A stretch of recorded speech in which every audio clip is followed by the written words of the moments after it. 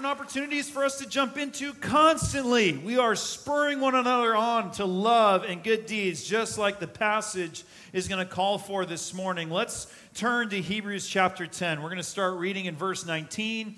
If you need a Bible, you can raise your hand and one of the ushers will pass one to you. Last week, Austin did a great job really capping off the first arc, the first teaching arc of the book of Hebrews, talking about the superiority of Jesus as a sacrifice over and above the sacrifices of the Old Testament system. And the message was, no longer do we need to be part of this wearying repetition of trying to justify ourselves before God and before others like the Old Testament system promoted. You know, it was all these sacrifices, it was all these religious practices that could never really address the true, deeper problem of sin in our hearts and minds. Now, that is addressed through the sacrifice of Jesus, through the all-sufficient sacrifice of Jesus on the cross. We have received that forgiveness. Our sin is done away with, as well as its consequences. It is remembered no more against us. This is a beautiful thing. Now, we don't need to strive and try to earn something we could never earn. We can rest. We can rest in the sufficiency of Jesus' sacrifice. We don't need to fake. We don't need to fake like we don't need it, like we've got it all together. Guys, we can just all accept the fact that the message of the gospel is no one made it. No one could have earned it. No one could have achieved it. No one is perfect. It's sort of like the AA meeting. For those who've been through AA, a lot of people will say, what a freeing environment. Because everybody who's come to this gathering all agrees we've struggled. And so when they go up and they just share openly. It's not a secret. This is where I'm at. This is who I am. And then a lot of times those folks will come into church and they'll say, well, church is nothing like that. Because nobody's open. Everybody's trying to show almost that they don't need the grace of God. But that's not the case at all. This is like AA on another level. Okay, your sin doesn't manifest the same way as my sin and weakness, but we all come into it saying, man, I have sin. And I could not achieve salvation for myself or forgiveness for myself. I need grace, you need grace. But the message of Hebrews 10 in the early part was that grace is for us abundantly through the sacrifice of Jesus. Now, what's so wonderful is we're going to turn the page. Because the first 10 and a half chapters of the book of Hebrews has all been this message of the superiority of Jesus. And it's been Jesus, Jesus, Jesus, right? Look how great, look how grand, look how magnificent. But in light of how magnificent Jesus is, how are we to live? And that's what these next couple chapters are going to be about, starting with this morning. Knowing what we know of the superiority of Jesus, how are we to then live? Let's hear Hebrews chapter 10, starting in verse 19. The verses will be on the screens. Therefore, brothers and sisters, in light of the 10 and a half chapters on Jesus' superiority, since we have confidence to enter the most holy place by the blood of Jesus, by a new and living way opened for us through the curtain that is Jesus' body, and since we have a great priest over the house of God, let us draw near to God with a sincere heart and with the full assurance that faith brings, having our hearts sprinkled to cleanse us from a guilty conscience, and having our bodies washed with pure water. Let us hold unswervingly to the hope we profess, for he who promised is faithful. And let us consider how we may spur one another on toward love and good deeds, not giving up meeting together, as some are in the habit of doing, but encouraging one another, and all the more as you see the day approaching. If we deliberately keep on sinning after we have received the knowledge of the truth, no sacrifice for sins is left, but only a fearful expectation of judgment and of raging fire that will consume the enemies of God. Anyone who rejected the law of Moses died without mercy on the testimony of 2 or 3 witnesses. How much more severely do you think someone deserves to be punished who's trampled the Son of God underfoot, who's treated as an unholy thing the blood of the covenant that sanctified them, and who has insulted the Spirit of grace? For we know him who said, "It is mine to avenge, I will repay," and again, "The Lord will judge his people." It is a dreadful thing to fall into the hands of the living God. Remember those earlier days after you had received the light, when you endured in a great conflict full of suffering. Sometimes you were publicly exposed to insult and persecution. At other times you stood side by side with those who were so treated. You suffered along with those in prison and joyfully accepted the confiscation of your property, because you knew that you yourselves had better and lasting possessions. So do not throw away your confidence. It will be richly rewarded. You need to persevere so that when you have done the will of God, you will receive what he has promised.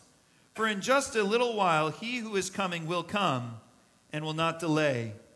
But my righteous one will live by faith, and I take no pleasure in the one who shrinks back. But we do not belong to those who shrink back and are destroyed, but to those who have faith and are saved. So there's a little bit of rebuke at the end of chapter 10 here, and a lot of encouragement. I know you probably felt a little bit of the rebuke. Starting to get into verses 26 and on, there's something about raging fire. You might have felt your temperature increase a little bit. Did it get a little hot in here? Sweating a little bit? Yeah. There's some rebuke in this, and we'll get to that. But it's all in the context of encouragement. There's a lot of encouragement here. And as I said at the outset, the writer's just been magnifying Jesus, Jesus, Jesus, but now he wants to stoke a response, prompt a response from those of us who placed our faith in him. And the first thing that he wants to prompt, the first thing that he wants to call forth in us is confidence, boldness, assurance in our standing with God. See it there in verse 19. Since we have this confidence to enter the most holy place, that is the presence of God by the blood of Jesus, by this new and living way open for us. And then he says, Jesus' body is like this curtain. The curtain in the Old Testament separated people from the presence of God. It was the passageway through which the high priest would enter into the presence of God. But now we have this new curtain. It's the body of Jesus offered on the cross that opens the way. And he says, since we have this high priest who doesn't just have this limited access, but has this unlimited VIP access to God and is letting us into that presence. Since we have that, verse 22, let us draw near to God with a sincere heart and the full assurance that faith brings. So he says, have confidence, and then he says, I want you to lay hold of this full assurance that faith brings. Now I want us to really grasp the level of boldness, assurance, confidence that we as believers are called to project as we approach and as we live with the presence of God in our lives. It's sort of like the level of confidence and comfort and security that's called forth as what we would have entering into our own home. Guys, when I enter into my own home, I have a level of confidence. I have a level of assuredness entering into my own home. I don't wonder outside the door, am I allowed in? I don't mill around. I don't enter in and then think, is somebody going to kick me out? My marriage is not in that place right now. I feel confident. I feel assured when I'm at home, right? It's probably the most secure place. It's my sanctuary. That's my special place, right? My home. Think about yourselves at home. Is that where you feel the most comfort, the most secure? Is it not? If it's not, pastors want to meet with you after service and we can pray about whatever conflict's going on in your household. But for the most part, that's my space. And some of you, I hope you feel that when you come into church community. You enter into this gathering and you feel sort of that same level of comfort and confidence and assuredness. Others of you probably wonder, do I belong here? Am I like the people here? But the writer of Hebrews is saying, I don't want you to have any doubt in your mind when you're coming into the presence of God. When you're thinking about your relationship with God, you should feel as secure as you feel in your own home. Because He's your Father, and He's opened the way. The front door is open. The invitation is there. Draw near to me. Feel that sense of security. Now, some might accuse us as believers who aren't believers. How could these guys be so arrogant so as to assume that we belong to God and in His house? What is so special about us that we should be so confident approaching the presence of God or living securely in the presence of God? What's so special about us? But that's not the message of the gospel. That's not what we contend. We don't say that we gained access by our own merits. Like, does a heart attack patient take credit for reviving himself when he comes back from the dead? No way. What happens to a heart attack patient? When you experience a heart attack, you are incapacitated. You have nothing you can do to help yourself. You are unconscious. You are on death's doorstep, right? I mean, you're right there. And someone has to come in and revive you. And that's the message of the gospel. We all agree together that we are spiritually incapacitated. We are spiritually unable to assist ourselves, and we are on death's doorstep. But it was Jesus who revived us. It's Jesus' sacrifice that cleanses the guilty conscience and sanctifies our bodies. Verse 22, let us draw near to God with a sincere heart and with the full assurance that faith brings. Where's that assurance coming from? Where's that confidence coming from? Where's that boldness coming from? It's that we've had our hearts sprinkled to cleanse it from a guilty conscience and having our bodies washed. That's what's happened with pure water through our faith in Christ. Think about that verse. Leave that verse on the screen. Think about that verse and the portion of the verse that we represent. What's our part in the gospel story? Our part in the gospel story is that we brought to God a guilty conscience. Our part in the story is that we had unclean bodies. That's our testimony. That is the baseline truth. Every single person in here is affirming just the same as everybody else. You know what we all had in common? A guilty conscience before God. We had an unclean body. We're just like everybody else apart from God. You know, like it said a couple weeks ago, we're all appointed to live and then die and then face judgment. Apart from Christ, we were going to face that judgment with a guilty conscience. There would be that lingering fear of the unknown. But God did something real and tangible to grant us and gift us the confidence instead of the feelings of filth and guilt. Think of it like if you and I entered into a state of real financial debt. Real financial debt. We got ourselves into a real pickle. What happens when you're in financial trouble? It nags at you. This is one of those things that really gets in your head. And in Orange County, like you don't even have to be in financial trouble for money to get into your head.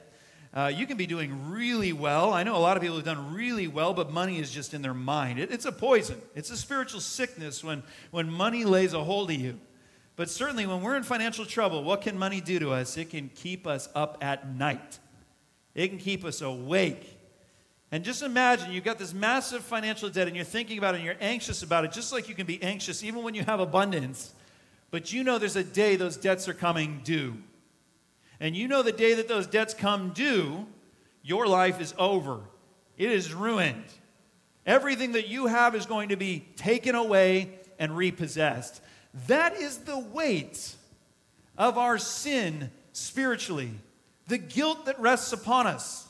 As we go about our lives, we're racking up this spiritual indebtedness before God, falling short of His divine purpose for our lives.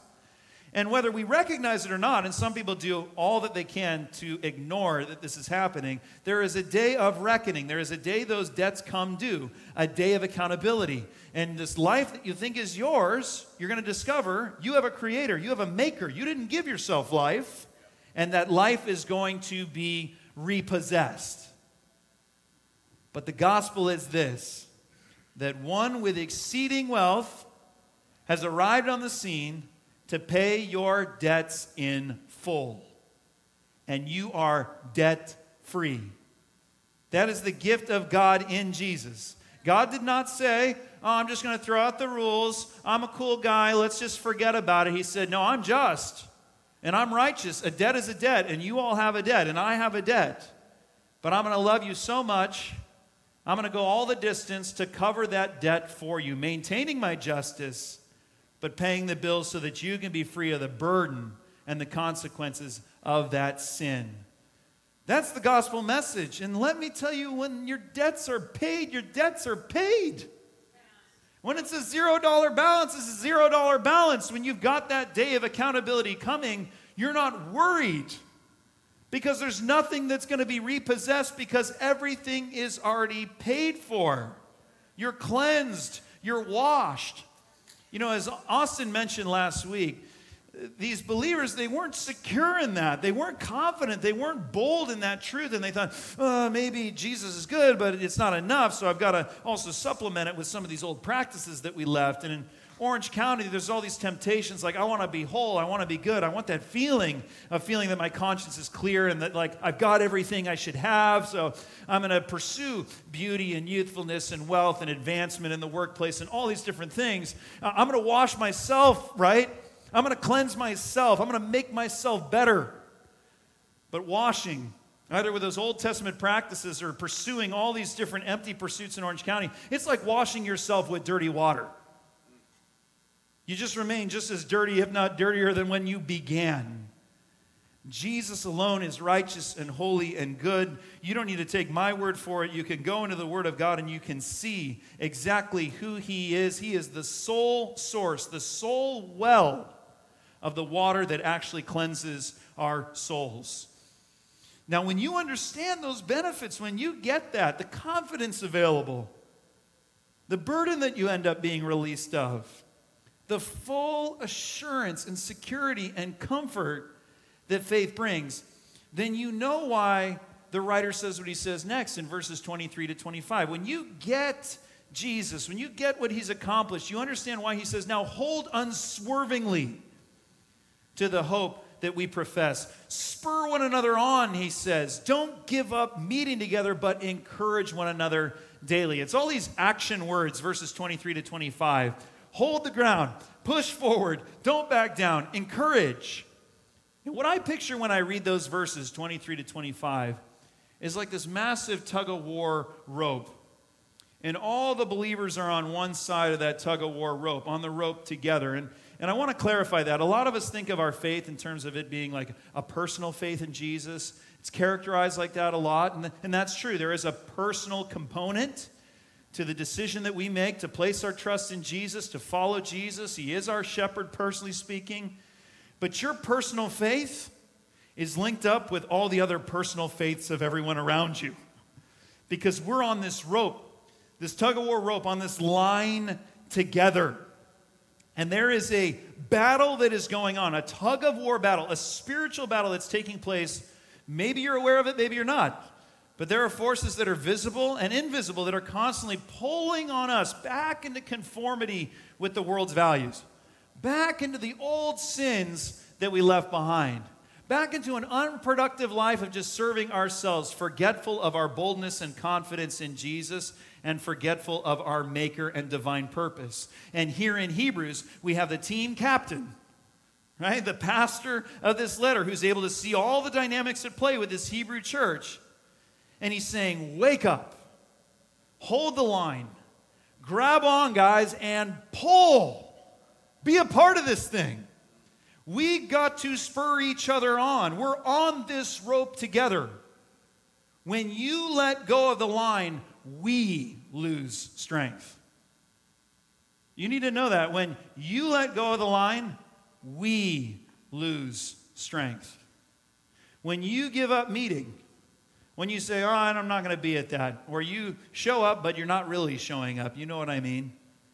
And you get checked out, and you write yourself off, or you write yourself out, and you say, I don't really get the point, I don't really see where I belong, I don't really see my purpose, on and on and on and on. All the reasons that you just let go of the line. That just makes the momentum shift all the more in the other direction for the rest of us. That robs the confidence of those around you. That makes the weight that everyone else has to pull all the heavier. Hold, the writer says. Remember your divine purpose in Jesus. He saved you that you would produce love and good deeds, a reflection of the gospel. Encourage one another to take ground. Because we're not on this like endless loop. That Orange County, like, it tricks us into thinking we're on this like endless loop of personal indulgence and self-advancement. You know, no, life just goes on, and every day we're going to advance a little further, and we're going to enjoy ourselves a little bit more. And it's just going to go on and on and on into eternity, right? No. That's deceit. That's a lie. We're not on an endless loop.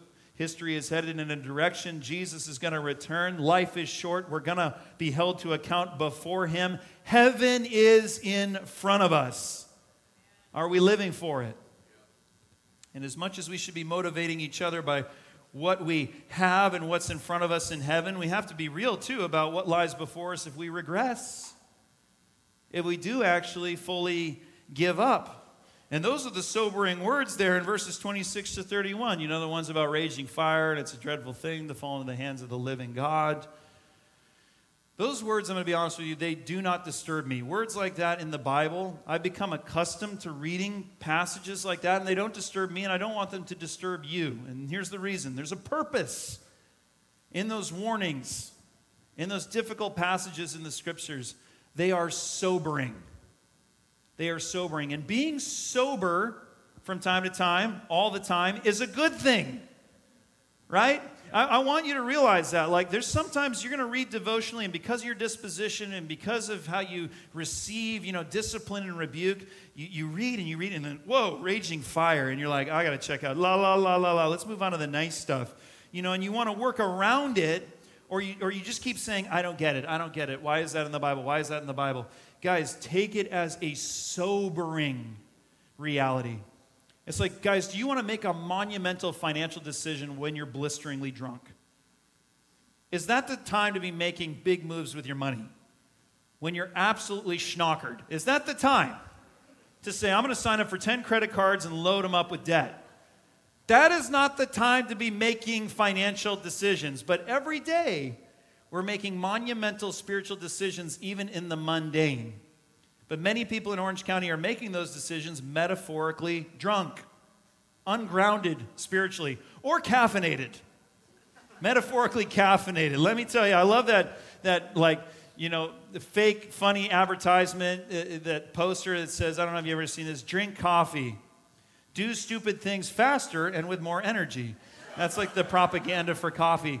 But that's the spirituality of Orange County. We're either metaphorically drunk or we're metaphorically crunk. Like, we're one of the other two, right? And this is a passage that sobers us up. It orients our spiritual senses and grounds us in reality with what's at stake. It's like those signs that exist sometimes at a national park monument. There's like this massive gorge, you're on the cliffside, and there'll be this sign now. They actually have to put a sign out that says, don't take a selfie on the edge. Don't go past the barrier. And there might even be a stick figure holding a selfie stick falling, to their demise.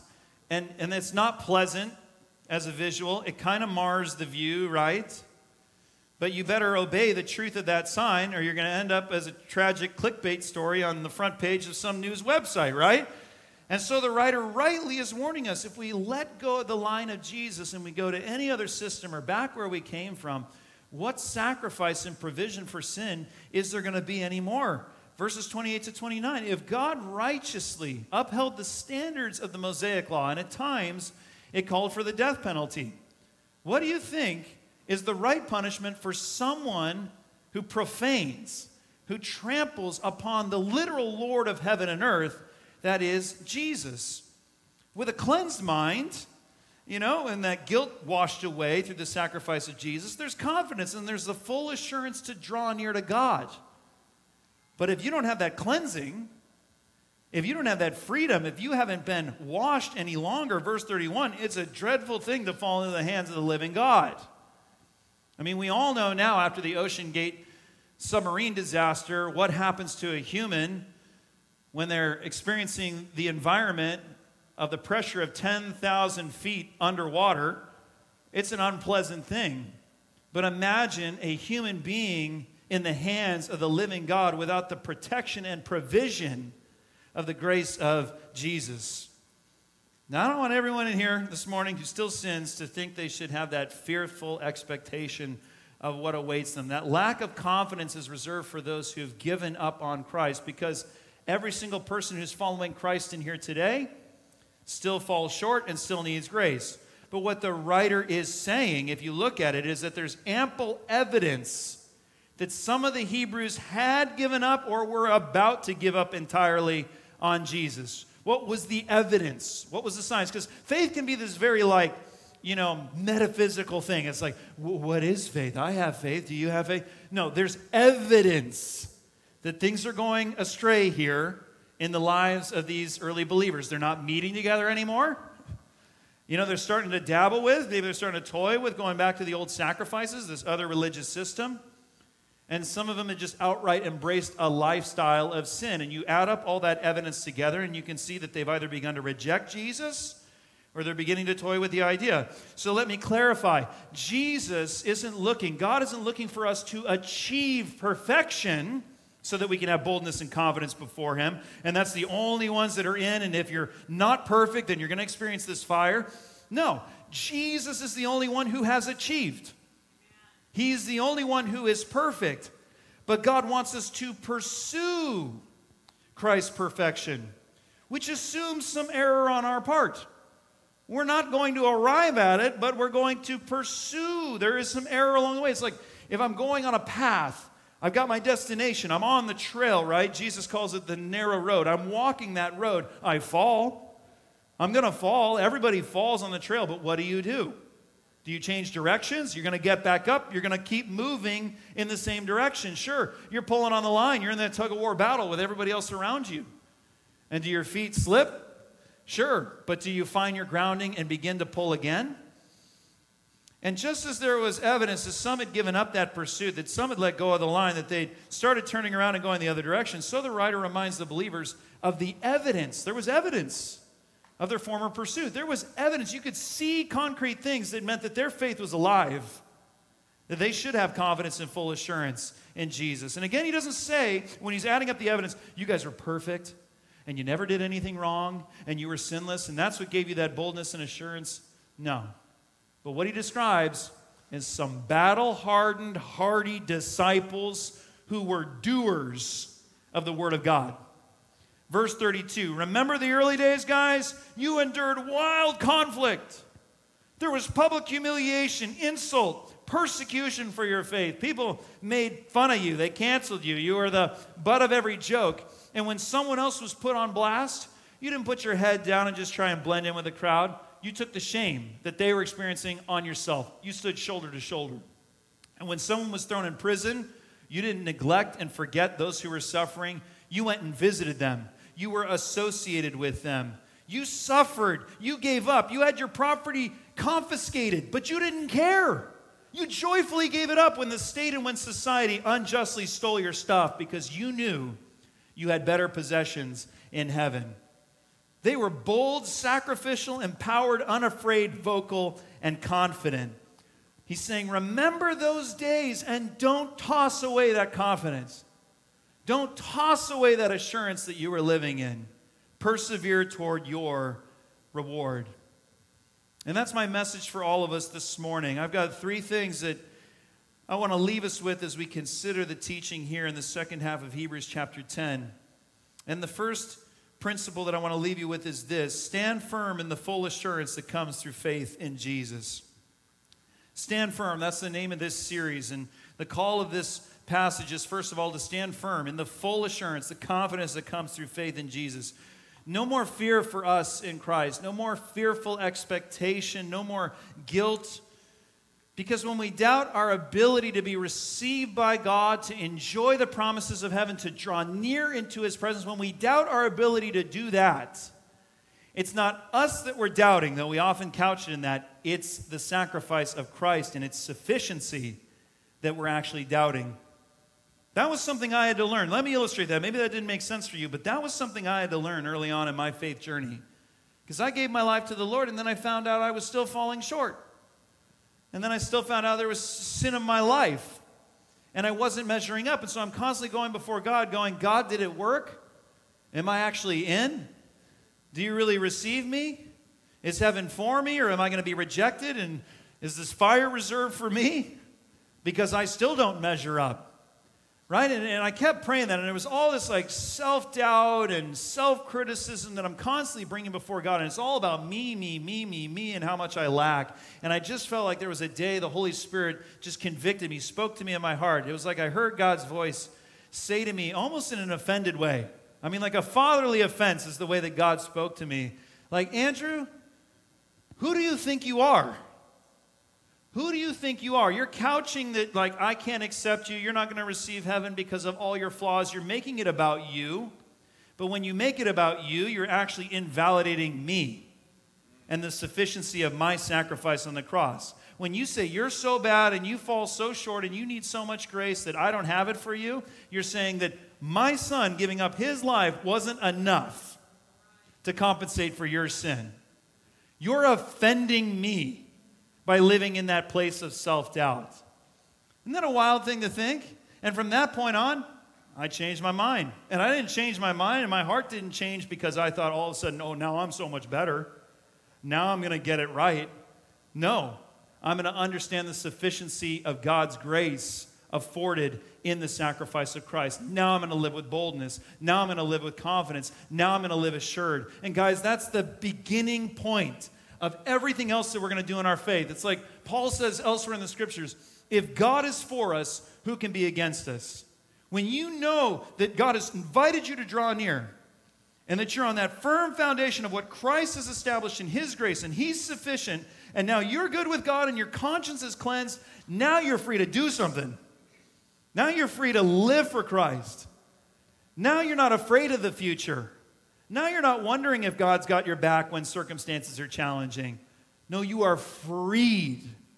So I'm praying for that this morning, that there's some of you that are just racked with guilt. You're just cycling again and again and again over the same, am I included, am I not? Can I feel secure like I feel at home? Yes. And I pray that the Lord would make that shift in your heart and it'd be done. And now you just know you're in. And you know you're at home with your Heavenly Father, and you don't need to avoid and you don't need to discount yourself, not because of you, but because of the sufficiency of Jesus. That you would stand firm in that, and we need you to stand firm in that. Because of my second point here, derived from Hebrews 10. We need you to stand firm in the assuredness that you have in Christ, because your personal faith, it affects every other person around you. Your personal faith, we always talk about the personal faith. I brought it up earlier. I want you to know your personal faith and your standing and your assuredness and level of confidence, it affects every other person around you. When you write yourself out or off, when you become embittered, or you fall into sin or stop showing up, the weight increases for all of us. We have a great responsibility on our shoulders and a great opportunity. We have the ability to spur each other on. We have the calling to spur each other on. Or we can scorn. And you can lie to yourself. This is a common lie in our individualistic society. Oh, but it's just me. It's only me that I'm hurting. When I phone it in, when I check out, when I go on autopilot, when I don't show up, when I'm not present, guess what? It's only me I'm hurting. It's my life. It doesn't have to do with anybody else's life. It doesn't hurt anybody but me. Guys, have you read the Bible? We are the body of Christ. We are the temple by which God dwells in His Holy Spirit. We have been given gifts to build each other up. We are called to keep on meeting together. We are the ones that are going to be spurring each other on and encouraging one another. Don't you see this dynamic, this interplay of our personal faiths affecting all the persons around us? Don't you see it just on the scale of your own family? If somebody in your family unit, either one you grew up in or the one that you're a part of right now, if somebody in your family unit phoned it in, did it just affect them? Was it just, oh, that's just their personal life, it's just where they're at, they're just going through something, it doesn't have anything to do with anybody else? If dad doesn't show up, if dad phones in his responsibilities, he's checked out, he's, oh, pity me, I'm going through all these things, it affects much more than just dad. Everybody else has to pick up the slack in that family unit. Same thing with mom. Same thing even with the kids in the family, right? And that's the same dynamic with your roommates. That's the same dynamic in your friendship group. It's the same dynamic in the family of God. When you don't show up, when you don't hold the line, when you phone it in, when your personal faith is suffering, it's going to have an effect on all those around us. And maybe we don't see the effect because you never brought the positive. But that positive could have been there, and we suffer for the lack of it. That dynamic is going on in families right now, and that's certainly going on in the family of God right now across America. There are people phoning it in and people thinking, oh, it's just my personal faith and I'm not taking it seriously. It's affecting every person around you. Wake up. Hold the line. Pull on the rope. And my final question then is, are you pulling? Examine the evidence of your faith. Where are you at with Jesus? The writer of Hebrews examined the faith. He's saying, look what these guys are doing. It can tell me something's amiss in their relationship with God. They're not living into their confidence and the full assurance. And remember what you used to do. There was evidence, right? We don't need perfectionism in terms of, search the evidence of your life. If you're not perfect, then you're not in. Jesus is the only one who's perfect. We don't need a spirit of achievement here. That's not what I'm saying. Jesus is the only one who's achieved. But we do need some battle-hardened, hardy disciples of Jesus who are willing to stand up, who are willing to sacrifice, who are willing to be vocal, who are willing to serve, who are willing to reach out, open their doors, lead the discipleship groups, lead the community groups, continue to invest in our ministry partnerships, continue to do good, love, and good deeds amongst our neighbors. You're sitting in seats right now, but that is not a good spiritual metaphor for the body of Christ, being seated in a seat. And it's like this modern entertainment model of church has turned in so many places across this country, it's turned the seats into recliners. And everybody's just kind of checked out and spiritually asleep. No, the Lord has called us to pursue His perfection, to have movement toward the path that He has given us, to not give it up, that confidence, and throw it aside and shrink back, but to push forward. So examine the evidence of your own faith. Examine the evidence of your life. Where are you at with Jesus? Are you pulling on the line with the people around you? And I don't say that to discourage you, but maybe it does sober you up. And there's nothing wrong with being sober. There's a lot that's right with being sober and just seeing things how they are. Maybe when you're sobered up, you realize, man, I need encouragement. I need to be built up. And that's what I want to do this morning. I want to apply what's talked about here. And I know we're a little bit later in our service, but there's no reason why we read this whole thing and then we don't practice what we've been reading. We want to be doers of God's word just as they were. And there's people who need encouragement this morning, and the body is together. We're to spur one another on toward love and good deeds. So I want to pray for you, and I want to give you an opportunity to be prayed for. If you need encouragement this morning, I'm going to leave it that broad because I want to pray for as many of you as possible. If you just need encouragement this morning, would you stand? Would you stand to receive prayer? Thank you. I love that response. Just don't qualify it anymore. I don't need to qualify it. The Lord is already speaking to your heart. And I told you, this is that spiritual AA meeting. There's nobody in here who's like, oh, I got it. Every single one of us has been weak, and every single one of us has needed someone who's stronger, someone who's in a healthy place to speak life into us. Maybe it's because of your circumstances, something you're going through, a challenge that you're facing.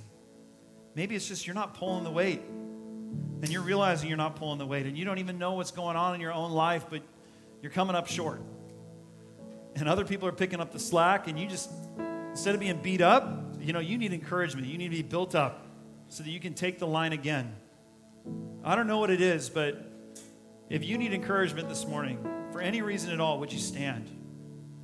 Would you stand so that we can do what the passage has called us to do? And you're not surprising anyone and you're not shocking anyone. This isn't out of the ordinary. This is the normal thing that the family of God does when we get together. We pray for each other. We build each other up. We spur one another on toward love and good deeds. So give us the opportunity. If you need prayer, don't miss it. That's another way that you can just phone it in. No, I know I need it, but I'm just gonna stay seated. Well, then you're still not going to be holding on the line. You're still going to be checked out. So please, if you need prayer, give us the opportunity to pray for you this morning.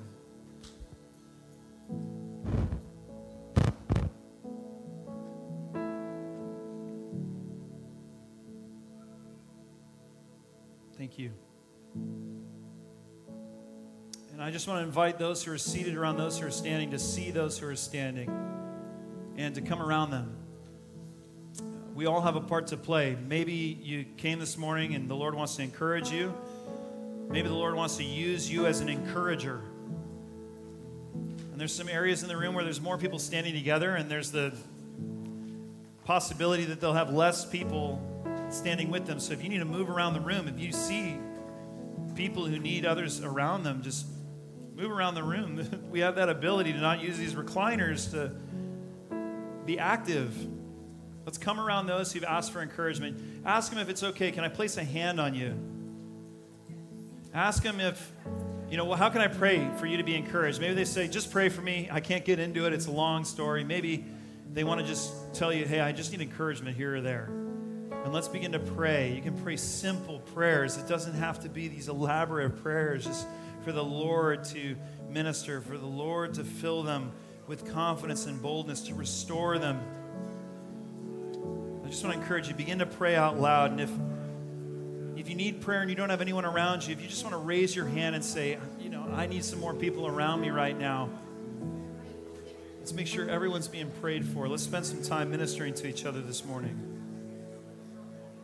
In a posture of receiving this blessing that I'm going to pray over us as a church family.